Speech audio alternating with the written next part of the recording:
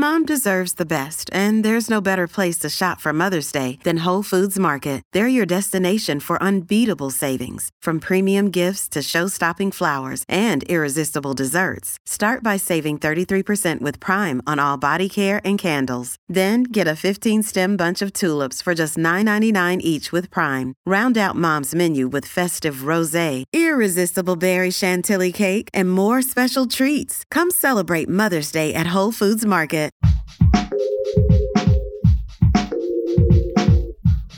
What if you could become a better person, not by working harder, but by taking one small step a day? And not because you're a bad person now, but because there's something inside you that's ready for more.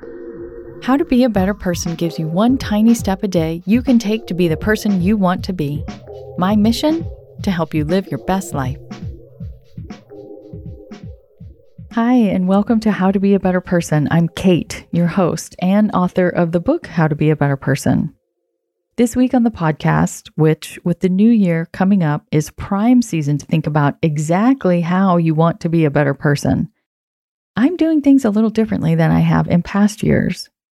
Instead of guiding you to do some reflecting on the year you've just had and planning for the year to come, both of which are great things. If you want to do those things, go for it and go back and listen to last year's New Year's episodes and the year before that, because I cover those two topics there in depth.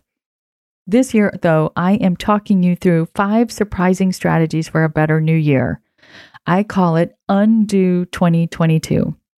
Because after a 2-year period like we've just had, I don't know about you, but I just don't have the stomach for any kind of let's do this thinking. I want to do less, not more. I want to simplify, not amplify. And I want to declutter some ideas so that a vision for the year ahead can emerge that's more interesting and fulfilling. And to do it, I have invited my friend Terry Trespicio to be kind of a co-host this week. Terry is the author of a brand new and wonderful book called Unfollow Your Passion: How to Create a Life That Matters to You. Terry also has a TED Talk called Unfollow Your Passion that has been viewed over 7 million times. So clearly, Terry's thoughts on not blindly swallowing conventional advice is resonating with folks. Each day this week, Terry will come on and talk us through one idea in her book that, either on its own or taken together with some or all of the other strategies covered this week, make a fabulous anti-resolution for the year ahead. Today's strategy is to unplan your life, which, depending on how much of a planner you are, may sound like a just completely ludicrous idea. But as Terry will talk us through, plans change all the time. Multiple times, especially in our new pandemic reality. I can't tell you how many trips I have booked and canceled in the last 6 months. So, what do you do instead? Let's hear what Terry has to say. Terry, talk to me about plans. What is the problem with plans? And what do you mean when you advise folks to unplan their lives? Yes. What I mean when I say unplan your life is not to be an anarchist and throw everything out the window. We can't. We live on the planet. We must have plans so we know what we're doing. There's nothing wrong with having a plan. The problem is when we get over-attached to the outcome of a plan. Because as we all know, plans fall through all the time. So the way I tackle plans is not saying, do away with plans because they never work out. No, not true at all. What I'm saying is, let's pay real close attention to parts of speech. Plan as a verb is going to be far more helpful to you than the plans as a noun. Like plans don't always have the power to stick through chaos or stick through disruption. Oh, hello, look at the past 2 years of our lives, right? Your ability to plan is something that is your skill, your intention. You can't control everything, which is why people who try to control everything love them some plans. But if we can remember that every time a plan comes through, we have the ability to plan again, that's critical. Because when you plan and pray and just say, well, I made this plan, it has to work out, or else what? Or else what? The universe is mad at you, or you're a bad person. All other kinds of things fall down on our heads when we put too much, when we invest too much in the plan. Plans change. So yes, make them, but hold them, lightly.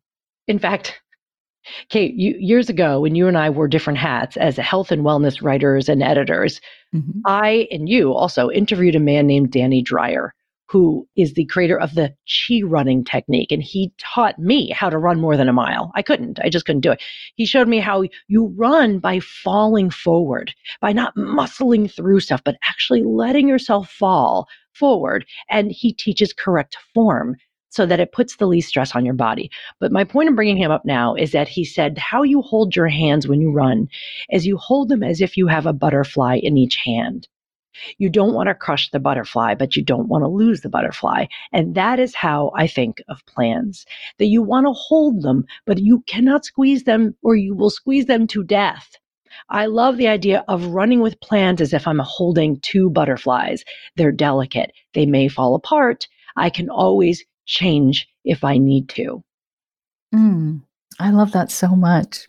And sometimes too, the plan works out and you're still disappointed because exactly. you've been so focused on this plan happening that it's kind of like, well, what now? So what's one or a few practical ways someone could decide to unplan themselves for 2022 or to implement this idea of holding them like a butterfly, which I love? I advise, as someone who likes some planning but doesn't love the planning, I don't feel overly attached to plans too much. Like I've taught myself to. I mean, I was pretty rigid and anxious as a younger person, and I've grown to become a little bit more loose about it. But one piece of advice I have is to think preparation over plans, because we know that someone will miss a train or it will snow or a plane will be like anything could happen. So we just think, well, what's the worst case? When people go, well, that won't happen. How do you know? If I had said 2 years ago, what if the world comes to a grinding halt, all of it?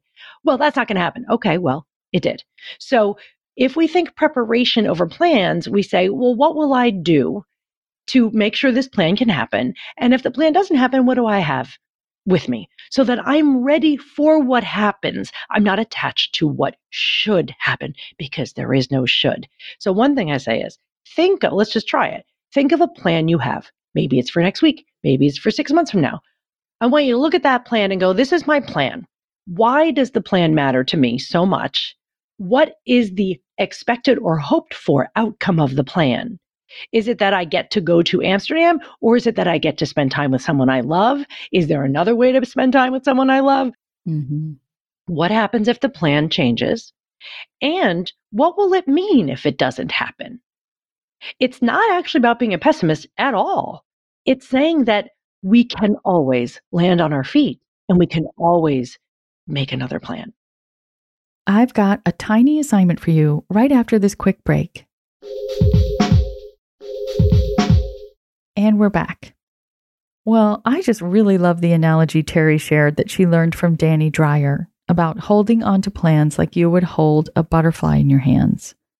Your tiny assignment is to write down the things you want to happen in 2022, and then, right next to them, write down what it is about that particular plan that you are really hoping to create.